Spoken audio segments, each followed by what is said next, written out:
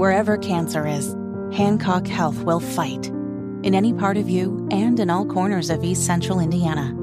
From Indianapolis to Greenfield to Knightstown to Rushville.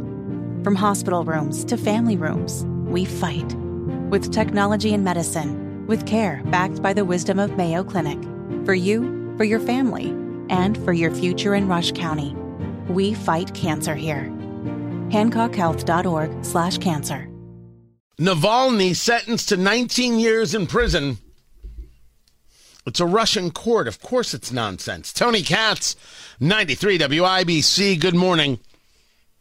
This is the censoring of political dissent, of your opposition.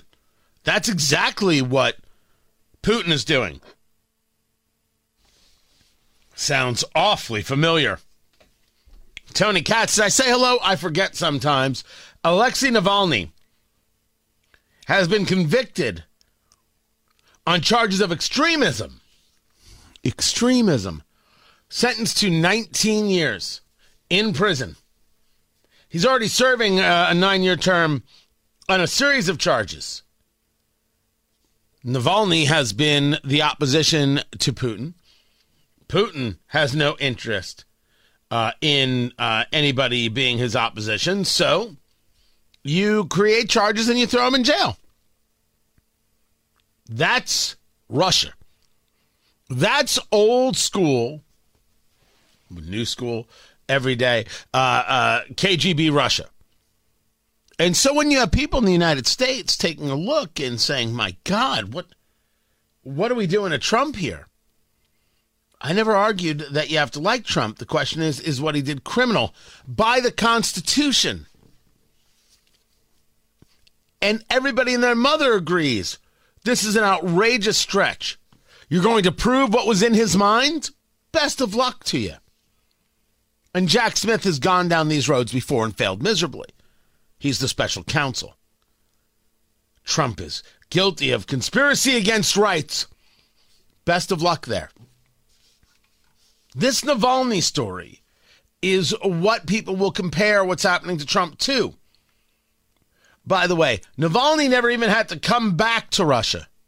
He did, to fight Putin, to stand up to it.